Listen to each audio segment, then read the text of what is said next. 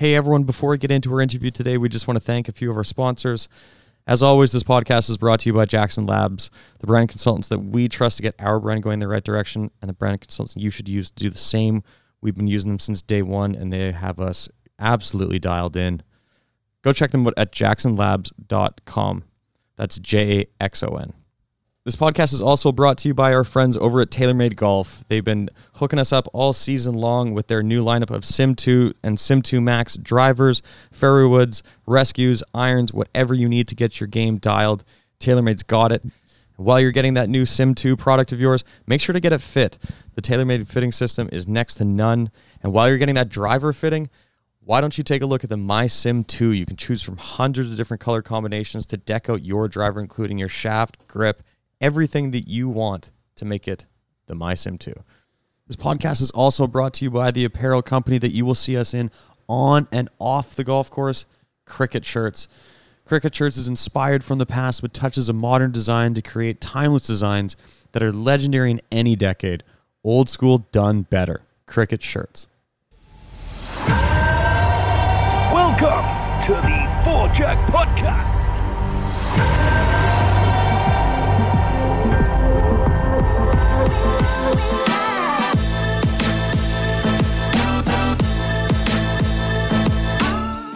Ladies and gentlemen, welcome back to another episode of the Four Jack Podcast. This is a club manufacturer edition, special one tonight. First and foremost, we'll pay some bills. Thank you to our sponsors, Cricket Shirts, TaylorMade Golf Therabody, Go Track Social Club, and Boys, Jackson Labs. and Jackson Labs, of course. I had to let you jump in on that one. Thanks, bud. The brand consultants that we trust to get our brand going in the right direction. The brand consultants you should trust too. At least some therapy occasionally. There you go. Let's toss it around the room. Say hi to the fellas before we jump into our guest. Tombo? What's happening, boys? Excited to be here. Excited to, just dive in the mind of a creator, right? Making great products, doing good things, and learn a little bit more about the flat stick today. Absolutely. David, what's happening in Toronto today? Hey, gentlemen, a little rain in Toronto. It's okay. Golf season is officially, I think, over. So, not that I've played any golf since we were in LA, but at the same time, pretty excited about our next guest. Texas-based, another great company coming out of Texas, and excited to have a manufacturer on the pod. So it's great. Said guest. Sorry, guys, I'm moving around a little bit. Yeah, I was going to say our guest is trying to escape. Connection. He's moving to Dallas. He's moving to Austin. Oh, yeah? No, not at all. Just around the house. Well, ladies and gentlemen, we're very fortunate to have Mr. Mike Johnson on from Piretti Golf, a very, very unique club manufacturer in the space, and we can't wait to learn his story. Mike, thanks for coming on. Yeah, thanks for having me. I appreciate it. Where are you posted up right now? I'm in my, actually. Oh, the putting lab. Oh, wow. It's a simulator, but I'm just trying to find the best internet connection. I was on the other side of the house, and it said it was unstable. Uh-oh. Which is pretty much, that's par for most of our house is unstable. I was going to say that's par for the course most places these days. Exactly. There's a lot of instability happening right now in the world, but we'll get into that another time. Absolutely. All right, we got you nailed down now. Yeah, we're good now. I like that. Quick question about your sim. What kind of sim are you rocking? It's TrackMan. Okay. Creme de la creme. So I tested a bunch of them, and so we have one in our shop at Piretti, and I had the unit obviously, so I'm like, I'll just put one in the house. So it's awesome, man. Does it get a lot of use, I assume? Oh yeah. Yeah, I mean, you can see the screen right there. A little bit beat up. It's taking a few balls. Yeah, that thing's taking a few balls. Do you guys have... before this, we just had a net right here. And my kids, they hit a few shanks. There's like holes down here. Behind the screen, there's a bunch of holes like up in the ceiling. I'm like, all right, time to put in a simulator. Time to bulletproof the room up a little bit. Yeah. Honestly, with the 7 kids running around, that probably is the perfect source of family entertainment. It's awesome. They've got all these new games and stuff now on this, and that's fantastic. And all that stuff. So, all right. Well, the pressing question is, let's dive into this. Yeah. Talk to us about Piretti, the brand, the inception. What was the sort of the driving inspiration behind you getting into the manufacturer space? So I actually didn't start playing golf until I was like 23, 24. Never really played any golf growing up. I played a bunch of other sports. And then I got the bug. Like as soon as I turned 23, I took an outside sales job. I was living in Utah at the time. And my brother's like, dude, if you're going to do this, you need to learn how to play golf, because all of our customers play golf. And we do like 50% of our business on the golf course. So I'm like, all right, let's do it. So I started playing, got hooked. And then just getting into golf, obviously putting is the most important, one of the most important things. And so I got pretty obsessed with it, was collecting a lot of putters, and just got really obsessed with like the designs and what made them different, what made them feel different, toe hang versus face balanced, and just like the balance points and everything, and the weight of it and shafts, everything. And so one day I'm just like, you know what, I'm just going to design a couple putter heads and see what we can do. So came up with some branding. My last name's Johnson, so I wasn't going to call it Johnson Putters. So I made up the name Piretti, and we've been really lucky, honestly. We've grown every year. We do a lot of business overseas, but when I started, I kind of knew if I'm going to do this, I need to get distribution over in Asia, Japan, and Korea, and then grow it from there. So were you like a techie guy, or were you like a builder guy? What was the beforehand on, okay, I got to get into this creative process? I was actually I was a freight broker. Okay. Yeah. But then before that, growing up in Utah, I was like big into rock climbing. And so back then we used to build climbing walls, and I would like shape holds and do stuff like that. I competed professionally as a rock climber for like 3 years. Oh, wow. And figured out it doesn't pay anything. And I wasn't good enough for it to pay anything anyway. So we did a lot of like hold shaping. And I guess people ask like, where does your, like the artistic stuff come from? And I think it's just a lot of that. And I think maybe, I don't know, my family's not really artsy. My parents aren't.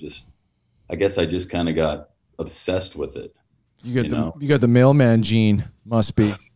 Yeah, exactly. I think the rock climbing world, though, does translate nicely into creativity, because there's like, as the rock climbers, I watched the Don Wall and Free Solo, and it's like they always talk about it as a problem, right? Like I got this problem in front of me that like there's different ways to navigate. While you're watching Tommy Caldwell climb across that like smooth face thing, where you're like, oh my, like how do you even see the way through this, right? Which I think does translate well into a creative endeavor.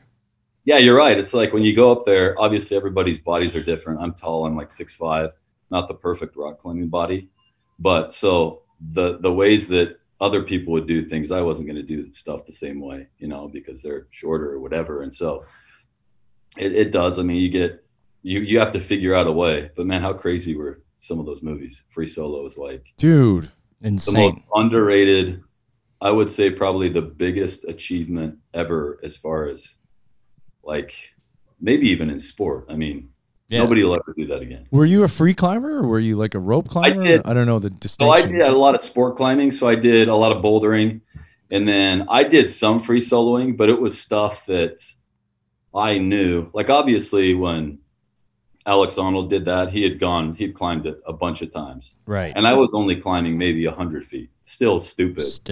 But I'd done it, 100 times, and I knew nothing was going to go wrong. I didn't do that for very long. I went to the Banff Mountain Film Festival, and they had a documentary about the bouldering scene that's in Utah, and how back in, I don't even know, let's call it the 70s, 80s, or whenever it really kind of just took off. And there were all these people living in those small towns that were like, who are all these damn hippies coming into town with their pads, and like, we don't want them here. But then they realized that like, it's not a cheap thing to be in that game, because it's like these pads cost a lot of money, and then you have to have the time, and then that kind of like developed the whole industry around it. So it is pretty cool. Yeah, I mean, there's some towns in Utah, like Joe's Valley is probably the one you're talking about, which is like, before that, nobody was going to go up to that canyon. It was just like a wasteland, just boulders on both sides of the the canyon. And then once it was discovered, actually it was one of my good friends, Stephen Jeffrey, who really started developing it. And then he's like, dude, you got to come check this place out. And then after that, it was like crazy. But, you know, like in Salt Lake City, Little Cottonwood Canyon and all that was developed way before that. And so yeah, it was cool. This is exactly why we have the dynamic that we do here on this podcast, because you guys have totally lost me. I love putters. At the same time, this is why Tom and Parks and Pays bring so much more to just golf, because definitely. Tom, you could probably keep going and talking about this, and I'm interested. It's just something I know zero about. So I'm really happy that we have. Go watch Free Solo. You'll be captivated. It'll blow your mind. It's crazy. Right. It's that infinite pursuit of conquering, right? I mean, mankind has always been trying to better and one up everything. I want to go back into the putters and the branding. So Mike Johnson, the last name, didn't want to do the Johnson as a putter. I think a nice Johnson is not a bad thing to have, but Piretti, where did the name come from?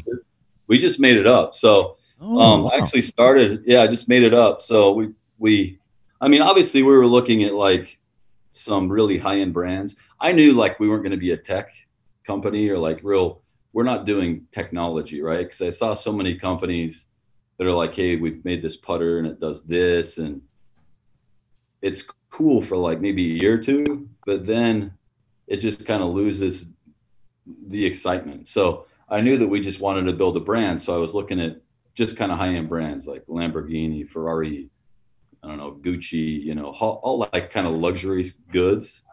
And that's where we kind of came up with Piretti. Like we tried the golf side where we had a bunch of different kind of golf names, but it just doesn't, we knew if we were going to build an actual brand, we couldn't do like Johnson Golf or, you know, Vision 54 or whatever.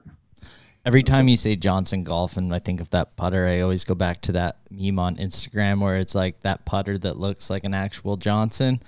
So I'm definitely glad you didn't go that road. But exactly. Was there ever any time in the discussion of Piretti that you were like pretty like that? There's a pretty art and that kind of flows into it, or was that separate? It's the Italians, man. They had the influence. Yeah. Pretty pure, like a lot of people are like, oh, Piretti, you know? Yeah.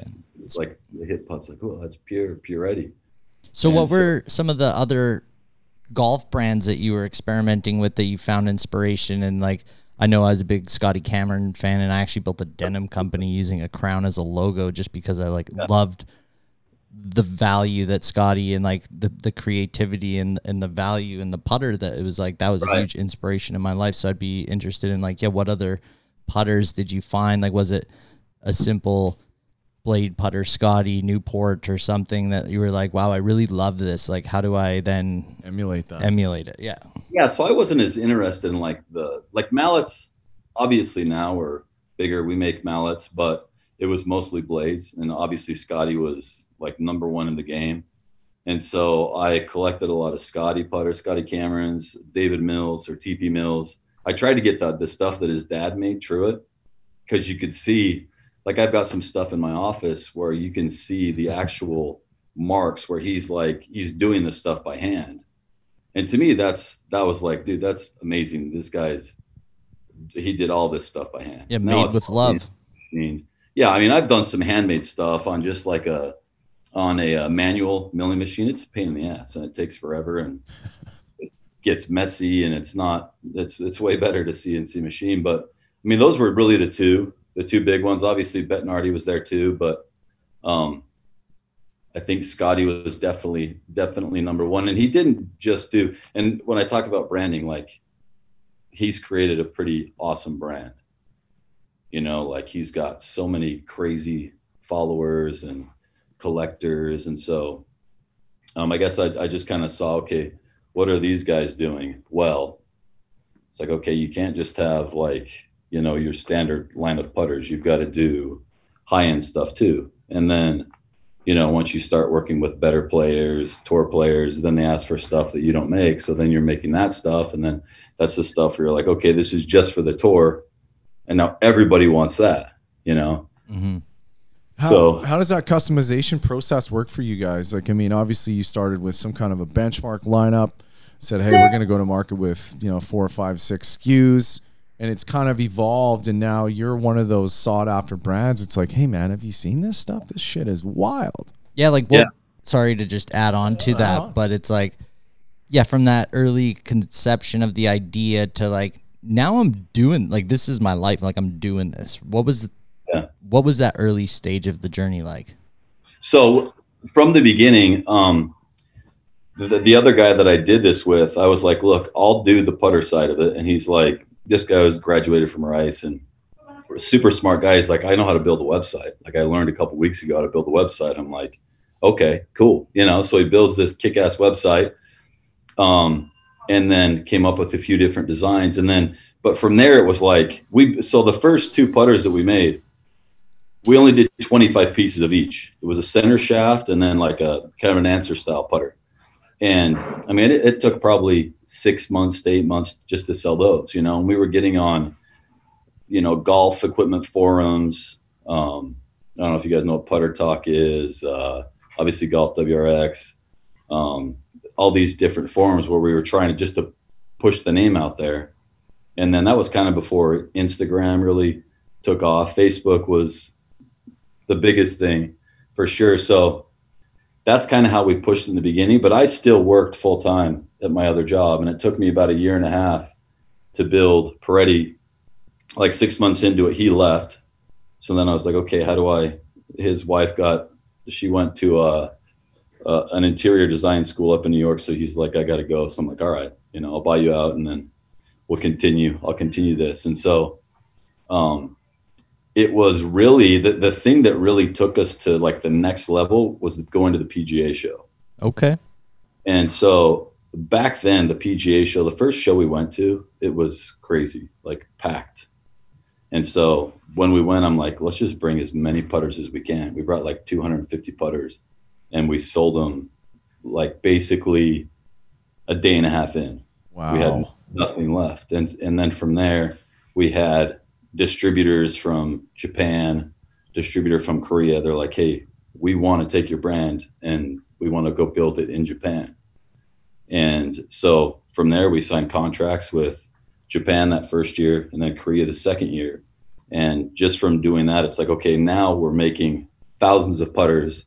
We can for sure count on this, on this business coming in. And so from there, I was like, okay, I'm leaving my job. I'm leaving freight behind and I'm going to go do this full time.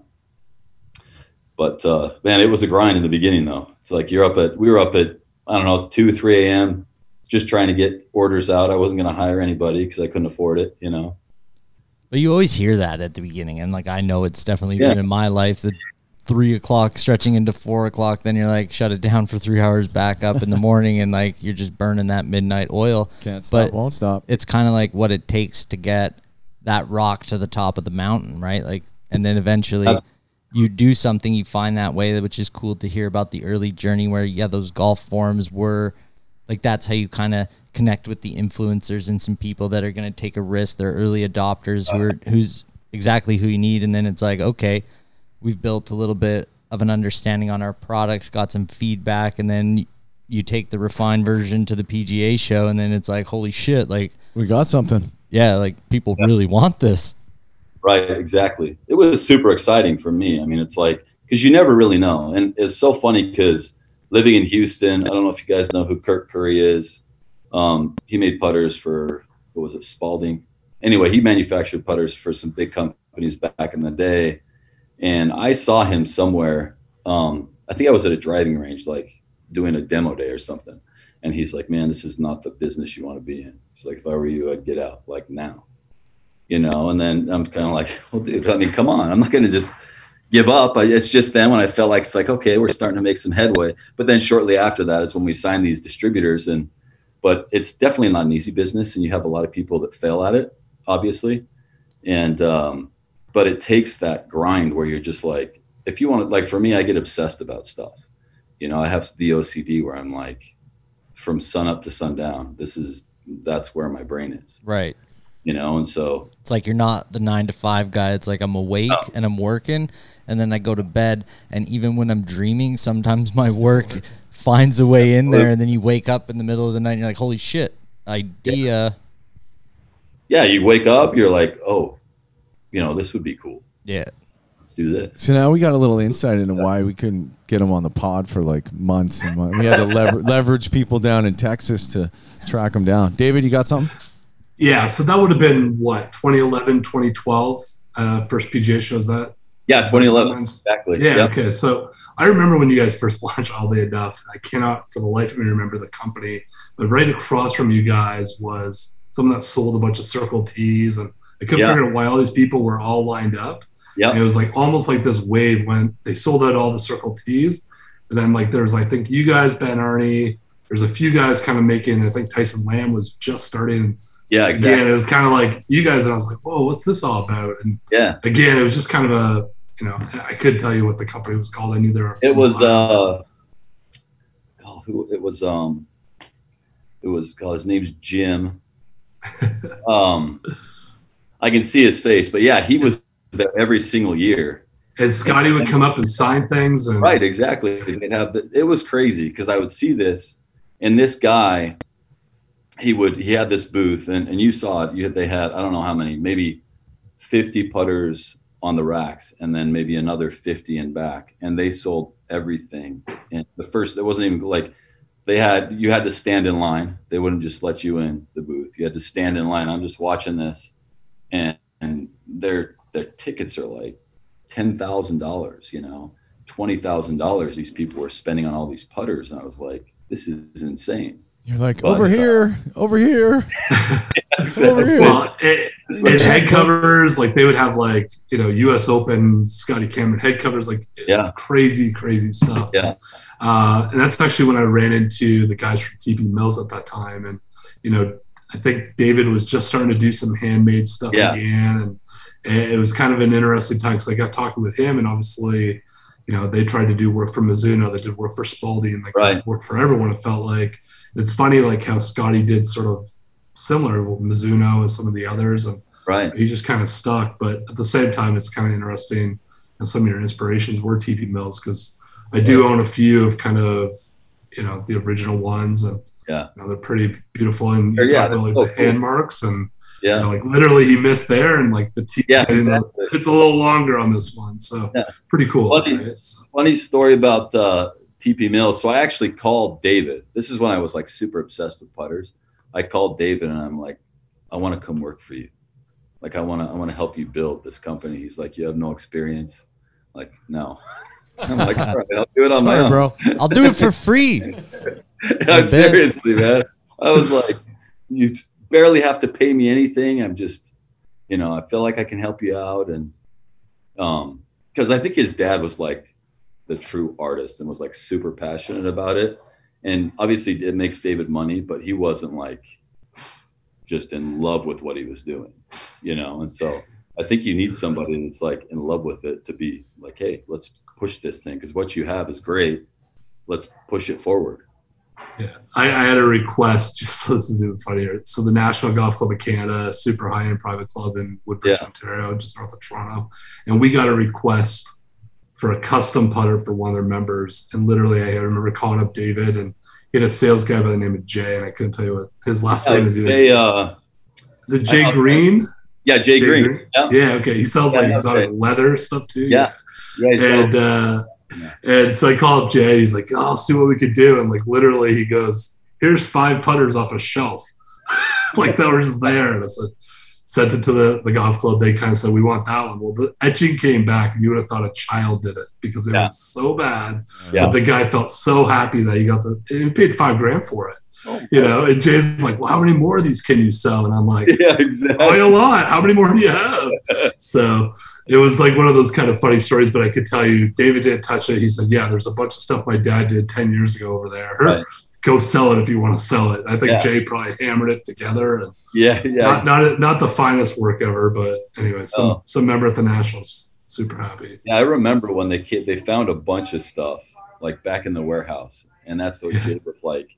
We're finding all this stuff back here in boxes and stuff that Truett did that it's like every single one's one of a kind. And this is stuff that was made for like guys like Jack Nicklaus and Lee Trevino and all these other guys. And so people are like, oh yeah, I want that. Treasures, man, treasures. One man's trash is another man's treasure. I mean, man's they just gold have them mine. like the back of the warehouse, like, oh, no big deal, just leave them back there. Oh And my they God. find them, they're like, ooh. So funny. So you guys, you started off at the putter line. I see the website. Obviously, we have some friends that are, big proponents of the Piretti brand and can't stop talking about it on Instagram and everything. Shout out Nick, friend of the show. Yeah, Nick's awesome. But what have you guys done to kind of diversify your offerings? I see there's some black irons potentially coming out, some head covers, all kinds of cool stuff. Aside from putters, so the one thing that we did different with putters when we started is we made everything heavier. So like the average weight of a blade was like maybe 340, and we started at 365, and now we have the elite line, so it's like 355, 365, 375. But it was funny, like in the beginning, I made a bunch of putters and would do demo days, and I'd make putters at like 340 and all the way up to like 400 grams. And in the beginning, all the heavy ones sold, like all of them sold. And it was like, well, the light ones, I didn't tell the people what they weighed. They just like pick it up and start putting it. Like, man, this feels amazing. Like it feels like I don't have to really swing it. It just kind of swings itself. And so that's really what we did, was we made things heavier. And then also one of the things I didn't like about other brands is they put a lot of loft on the face. And I'm a left eye dominant person. And so when I looked down at the putter, it looked so shut to me. And then not only that, it would kind of jump off the face. And so I was like, okay, let's find like the optimal loft where it looks square, to both guys that are right and left eye dominant, and also puts a better roll on the ball. And that's how we came up with the 2.5 degrees loft versus it was like 4 or 5 at the time. Okay, let's dive down the rabbit hole a little bit here. Insert, milled face, grooves. What's the secret sauce in the putter world? Loft determines the roll mostly. It's tough to get, obviously on long putts, maybe like a 50-footer. You might hit the ball hard enough to where the face is actually grabbing, but you look at a lot of the putters from the past that were supposed to be like the ones that rolled really good, like the Seagroove putter, that was 1.5 degrees loft. Just stop that skid type motion so the ball starts rolling end over end earlier. Right. And so you see that, a lot of the people, they'll hit putts with mine, even guys on tour. I made one for Ian Poulter. He's like, it comes off the face really fast. And I'm like, well, we can put less loft on it or more loft on it. So you can see it because it will come off a little bit slower that way, but because it jumps, it's not rolling right off the bat. Right. It's still skidding a bit. Right. It's still skidding a bit. So to them, it looks, all of a sudden something looks like, it's rolling right off the face, and they're like, well, it's coming off way too fast.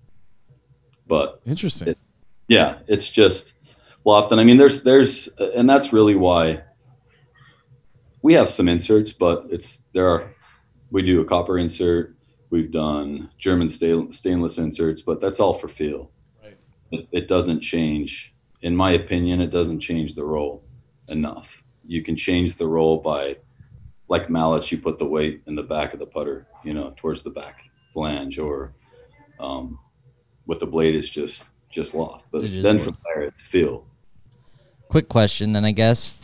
Yeah. Took a deep dive through your website. Obviously, I see a range of prices on different putters. Maybe take us through what you're getting in each series of putter that you're purchasing, whether it's the entry level Piretti versus is it a one-off custom, those $3,000 ones?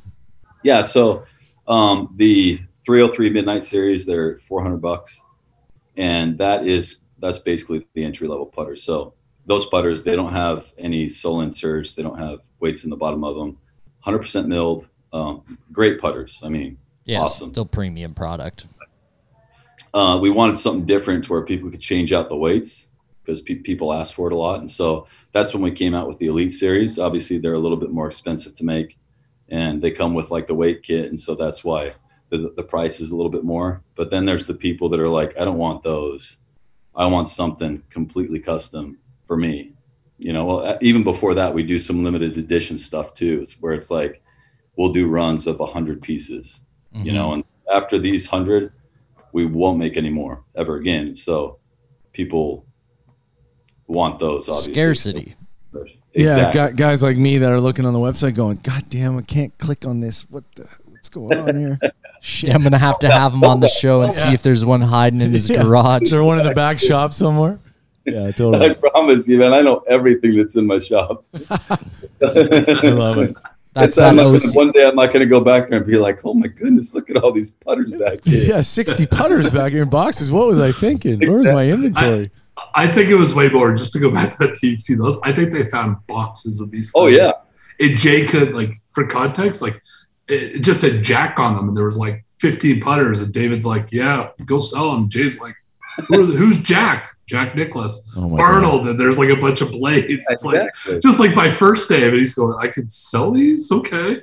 Like, crazy. You know, once you're kind of in it and you're making putters for all these players and stuff, we made a lot of putters for different tour players, worked with Finau for a long time, Henrik Stenson, a lot of different tour players. And like in the beginning, you're like, man, this is really cool. This putter's made for Tony Finau, or this one, we made this for Henrik. We made stuff for Ricky Fowler and a bunch of different guys. You're like, this is really cool. But then, you know, it's like, not that it's amazing when they're using it, but when you make it and they don't use it, it's kind of like, to me, it's like failure, right? Yeah, that's a lot of work.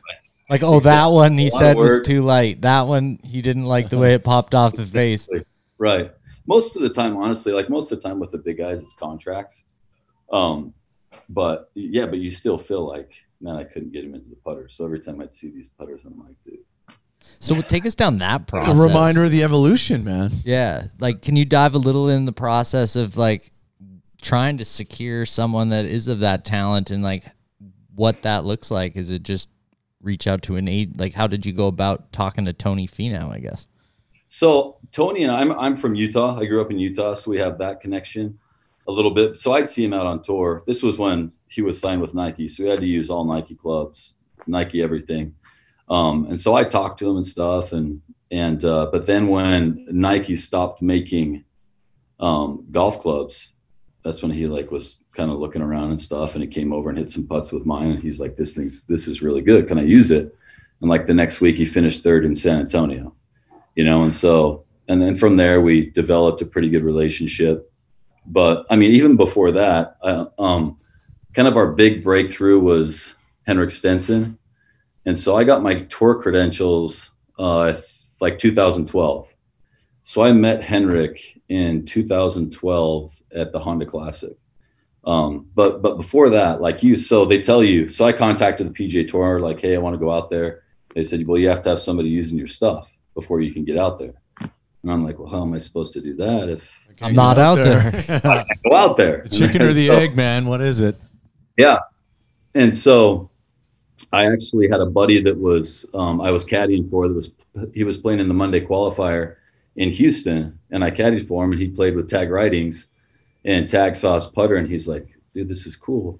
Can you make me one? So I made him one and brought it. He got in. He shot like 64, got in. Monday'd in, and then I brought the putter out to him, and he used it that week and putted pretty well. And so from there, I'm like, okay. So I called the PGA Tour, and they're like, okay, let us check the Darrell survey. They check it out. They're like, okay, we'll send you your credentials. And then from there, you're going out to all these tournaments, right? So you're going out there, you're putting the bag out on the green, and then you're just waiting. You know, if somebody comes up, and in like the first couple of years, we're like, what's this? Piretti, we've never heard of this. It looks cool. You know, I probably got one or two guys every single week. And it was those one or two guys. There's guys on the PGA Tour that you know you're going to get them eventually because they're like putter whores. They change every 2 weeks. Yeah, and eventually they're gonna bail. They got to wander over sometime. I'm one of those guys too. I just changed from Piretti to Piretti. Yeah. But Stenson in 2012, I'm on the putting green, and it's due to storms coming in, right? And it's a Wednesday afternoon, and so I'm about ready to leave. Like my flight leaves in 3 hours. He walks up. He's like, dude, these are really cool. Let me hit some putts with it. He hit some putts, and he's like, well, tell me the story. So I start telling him the story, about it and how it's mine. And, you know, he was asking about different designs and stuff. And it starts pouring. Like it's torrential downpour, and he's still hitting putts. And like his caddy has the umbrella over him. He's like, it does nothing. But I'm just standing there. I've got like slacks on, a golf shirt. I am completely soaked. Like when I walked off the putting green, my shoes were like squirting out water. That's how, then I have to go catch a flight, right? Oh, man. But yeah, so he put it in play that week and finished like 25th. And at the time, he was 200th in the world, somewhere around 200. Then the following week, he went down to Puerto Rico, almost won there. And so then he was like, he called me. He's like, hey, like, what's the deal? What do you need? Like a business partner? You know, can I buy into the business? And I'm like, well, why don't you just continue to use it and we can talk about it? Well, fast forward to 2013. So he played pretty good through 2012. In 2013, he's like, I don't have a contract for the bag. And I'm like, all right, I'll tell you what, I'll sell you 10% of Piretti, but you have to use the golf bag and like cover on your driver and 3-wood, like Piretti cover on your driver 3-wood for the rest of the year. And that's when he won the FedEx Cup that year. You know, it competed in every major, and it was like, I mean, for a guy to be like, okay, I'll give you money to use your stuff and buy a piece of the business. Like it doesn't, I still look back and I'm like, how the hell did I pull that off? You stood in the rain, man. Yeah. You endured. All that rain was definitely worth it. True. That was the final test. That was the foreshadowing for, you know, the potential. Even then, I think Henrik was almost like, man, I'm 200th in the world.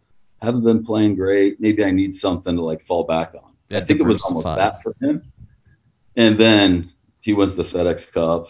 He won and then he went over and won the race to Dubai that year too. So he wins the playoffs on both sides.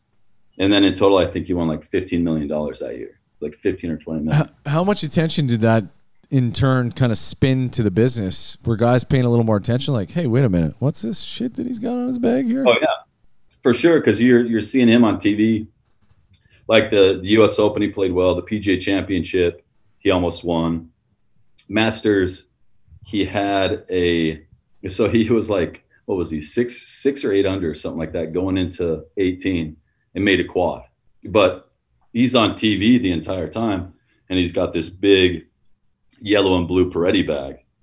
And so, yeah, we got a lot of exposure. And then when he finally won with it, like the golf magazines and stuff, got a lot of attention from them. And then also it helps sells, you know, overseas. He's a decently popular guy over in Japan. Yeah. So it sells over there. But it really just kind of helps move the brand. Of forward. course. It's that exposure. You're touching all points of the world. Right. What's your brand presence over like in Europe? Obviously, there's not. You guys do e-commerce, right? You have a platform to purchase online. Do you have any physical brick and mortars, or is there any kind of satellite office over in Europe, Asia? We have like some small distributors. The tough thing about Europe is the VAT. I mean, they hit them over the head. So anytime we ship something over there, it's 40%, I think, is what they pay on top of. Similar to Canada. Yeah, similar to Canada. And then even in China, too. Like we looked into doing business in China because there's a decent golf market over there. And we were like, there's no way you can do it. You can ship it into Hong Kong, and then from Hong Kong, they can do it there. But there's just so many different countries have different rules and tariffs. Exactly. And the tariffs they kill them. Yeah, it's unfortunate because a lot of brands don't survive because of that. It prices them right out of the market. They don't even have a chance to enter. There's a huge barrier, right? So you're not in the game right out of the gate, which really sucks. Are you guys thinking more clubs in future, or wedges, diversifying a little further? Or are you going to continue to focus on the putters? What does the future look like for you guys? You know, we make some irons. We have a company over in Japan that makes wedges and irons for us, and they're really good. Yeah, they look beautiful, by the way. They're really good. The cool thing that we can do that others can't is when our irons come in. So if you say, hey, I play my irons a half inch over and I want them to swing weight out of D2. Well, we know exactly, depending on the shafts, we know exactly which weight the heads need to do that. Well, manufacturers, big manufacturers, they don't do that. So if you say, I'm gonna build these at 1/2 inch over, they're going to come in heavy. And some of them are going to have tip weights in them. So instead of making them properly, they're taking the tip weights and putting it in the heel and then give them to you. Well, your 7-iron, you might hit a hook with your 7-iron, and then your 6-iron's going straight. And so we build our irons. They're built to spec. The head weights are exactly what they should be. So we're never adding tip weights. It sounds very Mura-like. Yeah, I was Mr. going to ask Mike about Johnson. some grain structure here. Yeah, so it's and really, like Japan, that's what they're known for, right? They're so anal about making what they make perfect. So their irons are so good. The forgings feel better than anywhere else. They do it right. Yeah, we had Bill Halawati, the COO from Mura Golf, on not that long ago, and something that really resonated with me, the manufacturing process for the forging on the heads. He says, and forgive me, I'm going to mess this up, but the sort of association was you take a glass jar, you fill it with marbles, and you hit something, and yeah, you can get impact, and it maybe distributes the force differently, but a Mura would be that that jar of marbles with sand in it, essentially, and it's a little bit of a more denser sort of stable hit, and it doesn't disperse that energy too far out. So it sounds like that's kind of the premise that you guys are operating on too. Yeah, that, and then we can do different grinds. And I mean, once somebody can call us and be like, I like what you have, but I'd like to see it like maybe a little smaller, and then maybe a blade, like a muscle bat. And we can do that. Sounds like a Parksy thing. Sounds like, we need to talk off air here, Mike. What's your presence like in Canada? Canada, we do stuff with Modern Golf. We do actually do a lot of web sales up in Canada. Yeah. So that's been good. We were with Golf Town. We still do a little bit with Golf Town.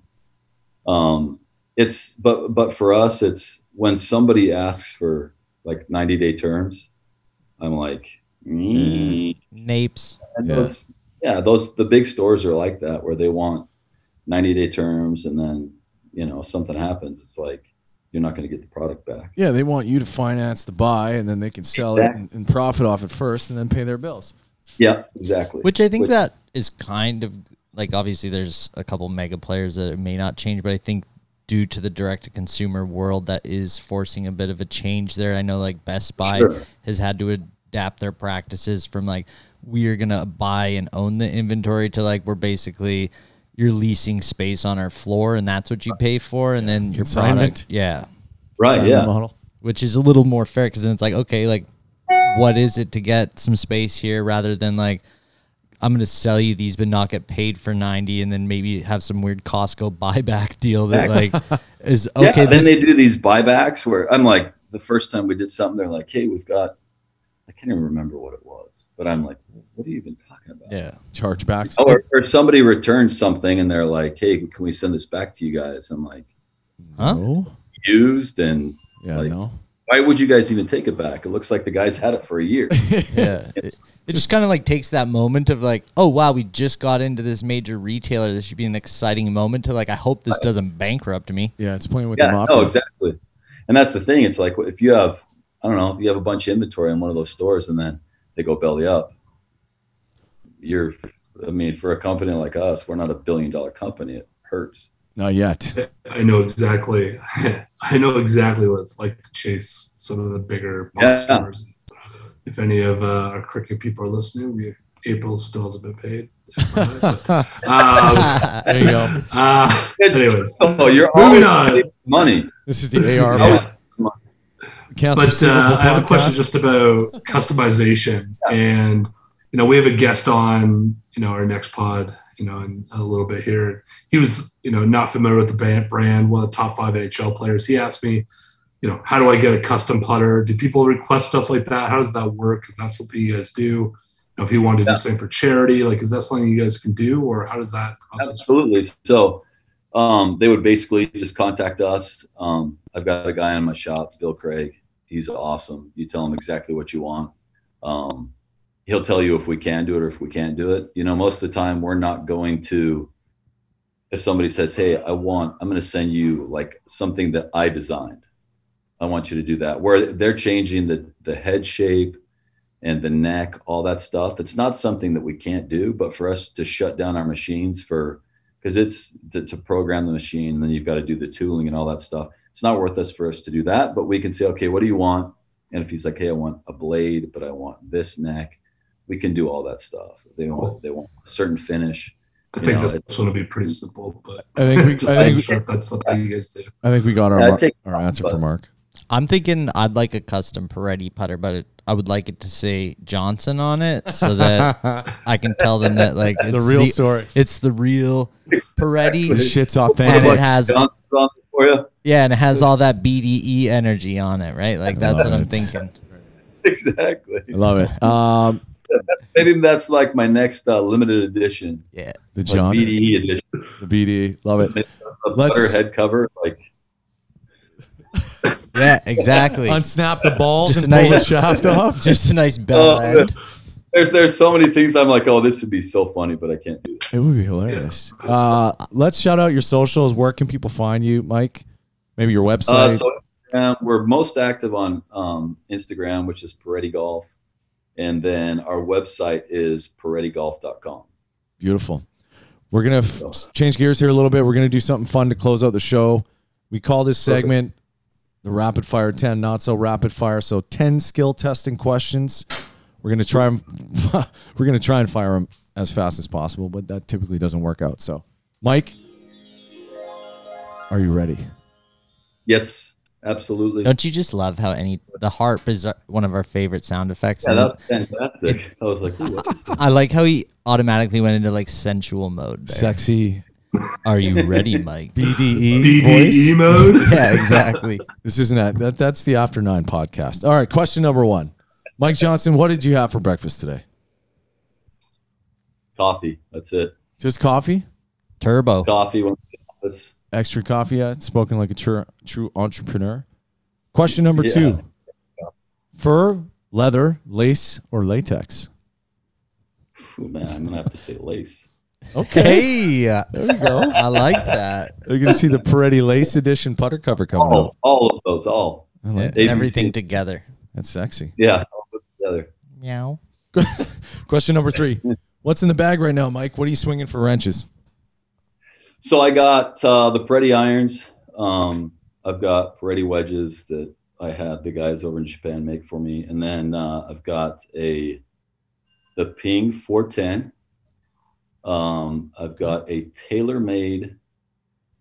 It's the new 3-wood, the Sim 2 Hellcat. Sim 2. Illegal. Sim 2 long. Titanium 3-wood, but 3-woods change. I mean, you can see those are a bunch of my 3-woods right there. Yeah. They change in a hurry, and then I carry a hybrid. So, but if I'm playing like a different course, I'll swap in like a 2-iron over the hybrid or. Oh, okay. 2-iron. And then the putter changes every single day. Right now, I'm using an 801, like long slant neck. Okay. That says on the bumpers, it says D's nuts.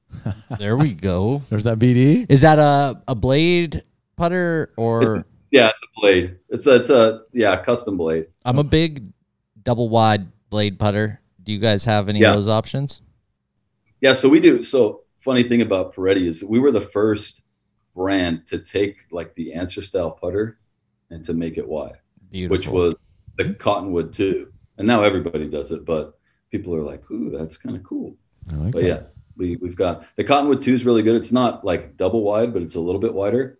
But then we have other stuff too gets a lot wider. So if we found your address and broke into your car, how many putters are in the back of your car right now? None. The guy's got OCD. No, I'm Just kidding. bullshit. No chance. There's like 9.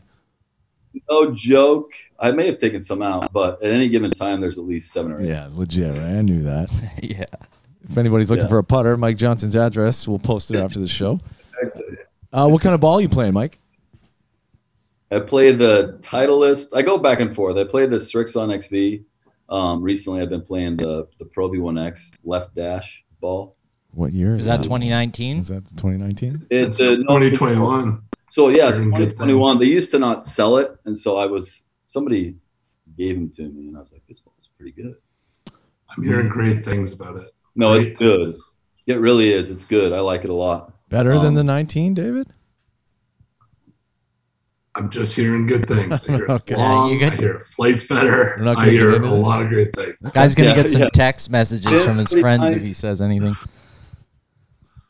Mike's got the sim, so maybe we just got to throw some balls to him and say, "Hey, man, we need you to test pilot these."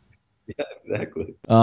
Question number 4: the rapid fire, not so rapid fire. Mike, are you an outfit guy? Do you get dressed in the dark? Do you got to match it up? What's your go-to golf course look?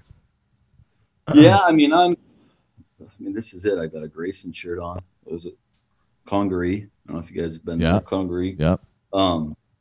And yeah, I mean, I always have Jordan shoes on. I'm a shoe whore. Love it. Got a lot of Jordan golf shoes, and I mean, like stuff like this, like Oh, the damn. SBs, and this is Those are dope. what I wear. Very nice. So For our Yeah, I'm- listeners, what kind of pattern is that on those Nikes?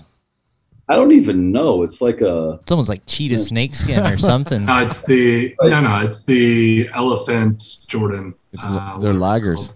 They're on the Retro 3s, the original Yeah. elephant print. This is a little different pattern, but I've got some of the like the elephant one. Man, I've got my closet. I think has we got to a bunch hook of- Pat Perez up with you. You guys are like soulmates. He should be Oh, swinging man. your putter. He gets stuff that I can't get though. See, if I want the stuff that he has, I have to go buy it on like StockX or Goat, something like that, and it's Astronomical. yeah. Mucho De Niro. Mucho dinero. Question number 5. Mike, you're heading to the golf course. We got a serious round coming, maybe an event, maybe a member guest. You want to show up. What's the warm-up routine look like? Anything methodical you go through, or you just couple drivers straight to the tee? How serious is it? It's real. This is a real deal. Member guest. I'm probably going to show. I'll get there maybe like an hour early, depending on who I'm playing with. Go to the putting green, then go grab a cocktail. Then I'll go hit some balls. I always have to warm up, dude. I'm old, I got my back's screwed up. I was playing golf 6'5". weeks We'll get ago. him a Terragon. Yeah, I think we got to Yeah, hook him up with a exactly. third. I got a for fair sure. gun, yeah. Yeah. But yeah, I warm up. I like to warm up for at least 30, 45 minutes hitting balls. That's good. And then if I can, I'll definitely putt, but chip too. Yeah, that's Yeah, I get pretty standard. serious about it. Honestly, I never really just show up. The last time I'll tell you, so the last time I just showed up and played, like I had a meeting in the morning, and we were playing CT Pan. We were playing with him here, and so they're on like hole 7, and I see him as I'm pulling in, and they're like, "Oh, do you want to warm up?" I'm like, "No, man, screw it. I'll just come to the first tee." Dude, I ripped like a hybrid down the fairway, and I pulled an intercostal muscle. That's the muscle that attaches to your rib. Oh, Seriously. Ouch. So like the rest of the day, I'm like, after that, I was like, ooh, that kind of hurt. And then the next swing, I'm like, oh man, what did I do to myself? where's the beer cart? Yeah, Get exactly. the cart girl over here. We gotta get this fixed. All right. Well, this is a good all day. segue into our question number 7. What is our go-to snack at the turn? We pull an intercostal. We're looking for what? A couple Miller Lights, pack of cigarettes, maybe a non-chai latte. What's the go-to? Man, I'll usually get it changes. I'll get, if I'm at my course, I'll probably just get like a hot dog or like a turkey sandwich. It just kind of depends if they have something special that day. Sometimes I'll get a cigar. Or, All right, I like You this. I like this. What about a hot dog? Are you a hot dog guy, burger dog I guy? like hot dogs, Big dog guy. I like hot dogs. They're fast, they're not messy. That's What's right. your dog toppings? Are you Dale Vallely plain dog in it, or are you gussying it up? So I'll do, if I can only put one thing in a hot dog, it would be pickled jalapenos. Whew, Wow, great that's choice. aggressive. Great That's choice. spicy. I thought we were going ketchup or mustard there, and we were about to make some judgments, but like Exactly. He's not a wallpaper guy. And then I would go probably mustard before ketchup. same. Pickled jalapenos. Okay, I like this. Spicy. Question Guy is number from 8. Texas.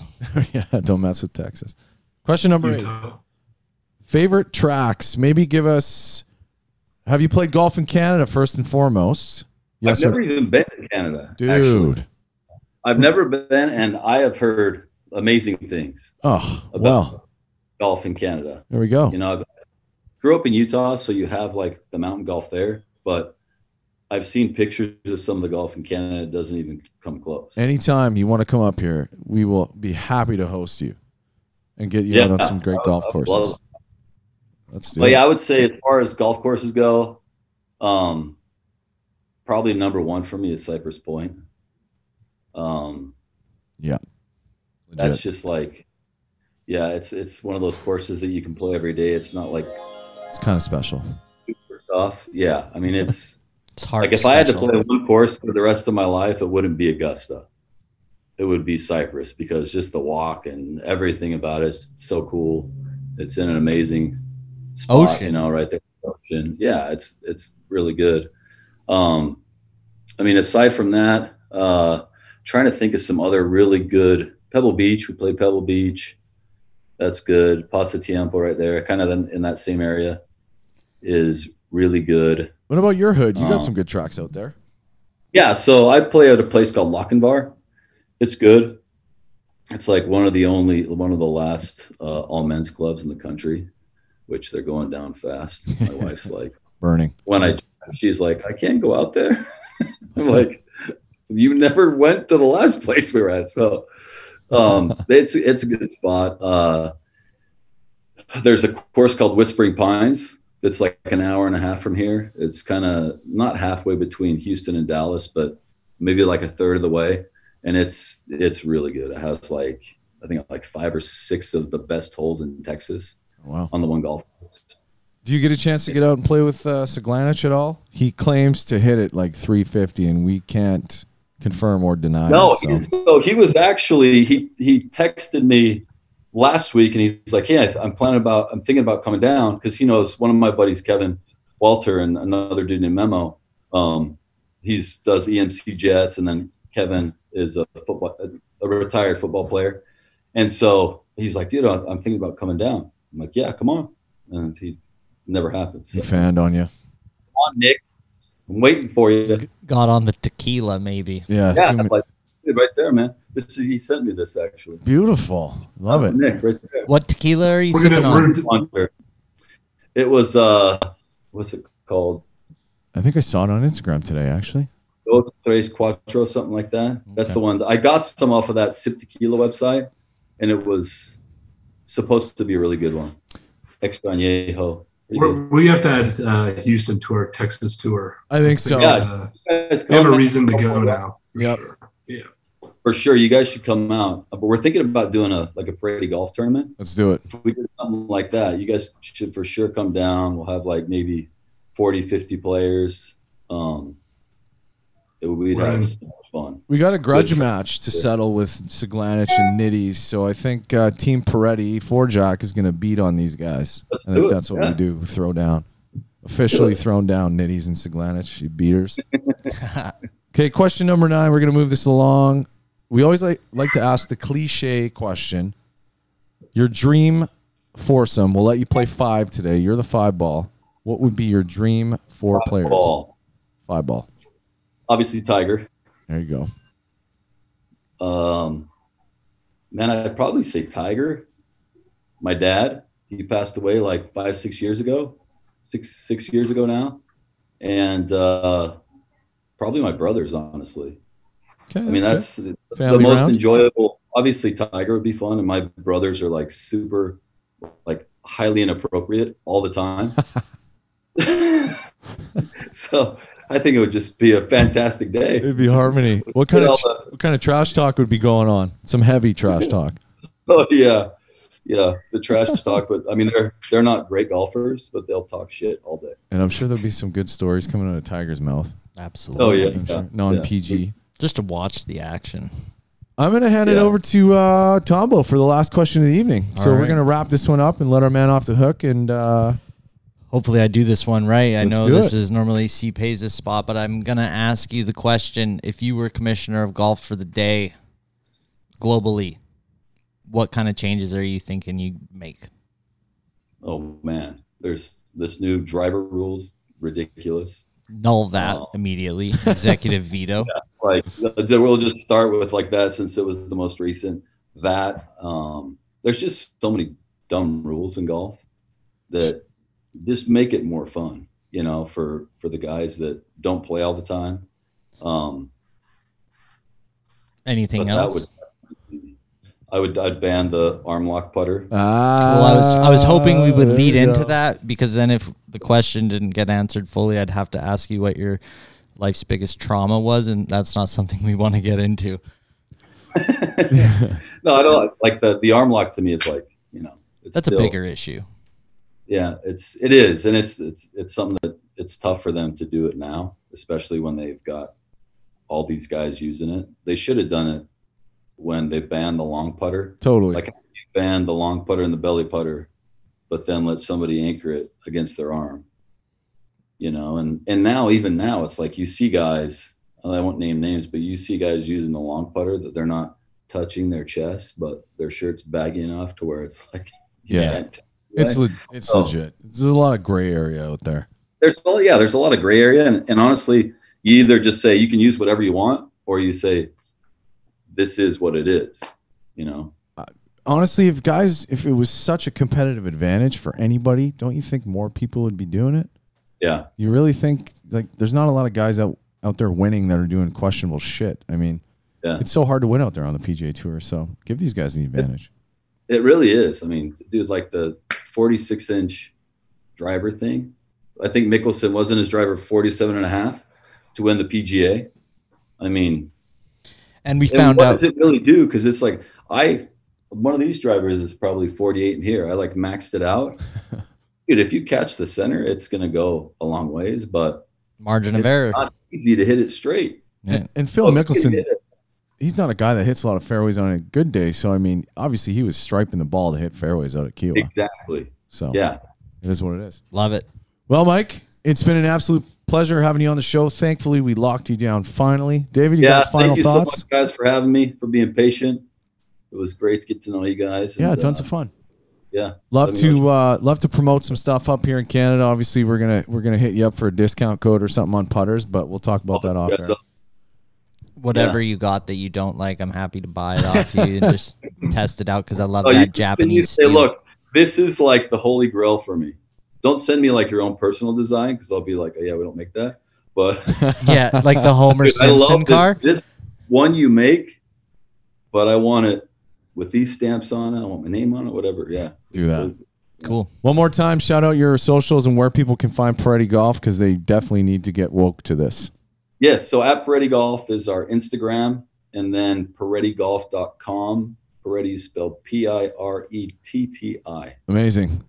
Credit card number, anything else you want to show out there, or we're good? Yeah. Credit card. So, 555 Klondike 5. Let's get it all out there. Love it. You want to know what's actually funny on that note of credit cards? I don't know if you got a chance to watch that show Squid Game, but apparently in the show they had someone's phone number on there. There was like an actual phone number. They didn't go the Hollywood 555 number, and this person was just getting blasted with calls, with spam and harassment. Oh my God. Yeah, that's fantastic. It'll Magic happen. TV. All right, sir. Thanks so much again. 4Jack fam, this is a great episode. Definitely get into Piretti Golf. Go check that stuff out online. It is fire. Talk to you soon. Yeah. Thanks, boys.